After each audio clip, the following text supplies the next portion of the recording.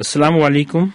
For someone who does all this and feels in prayer, but then through time realizes she doesn't have istiqamat and loses that wonderful feeling, does it mean that the person has failed, or is it just trying to teach the person that you need to keep trying? Yes, we must always keep trying. We're never going to get absolute, lasting, permanent success instantly.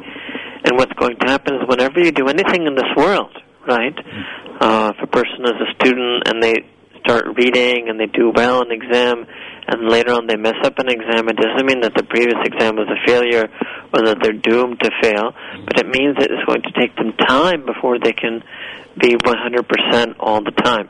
So just like that, when a person is developing their relationship with Allah subhanahu wa ta'ala, there are going to be bumps on that road, there are going to be failures.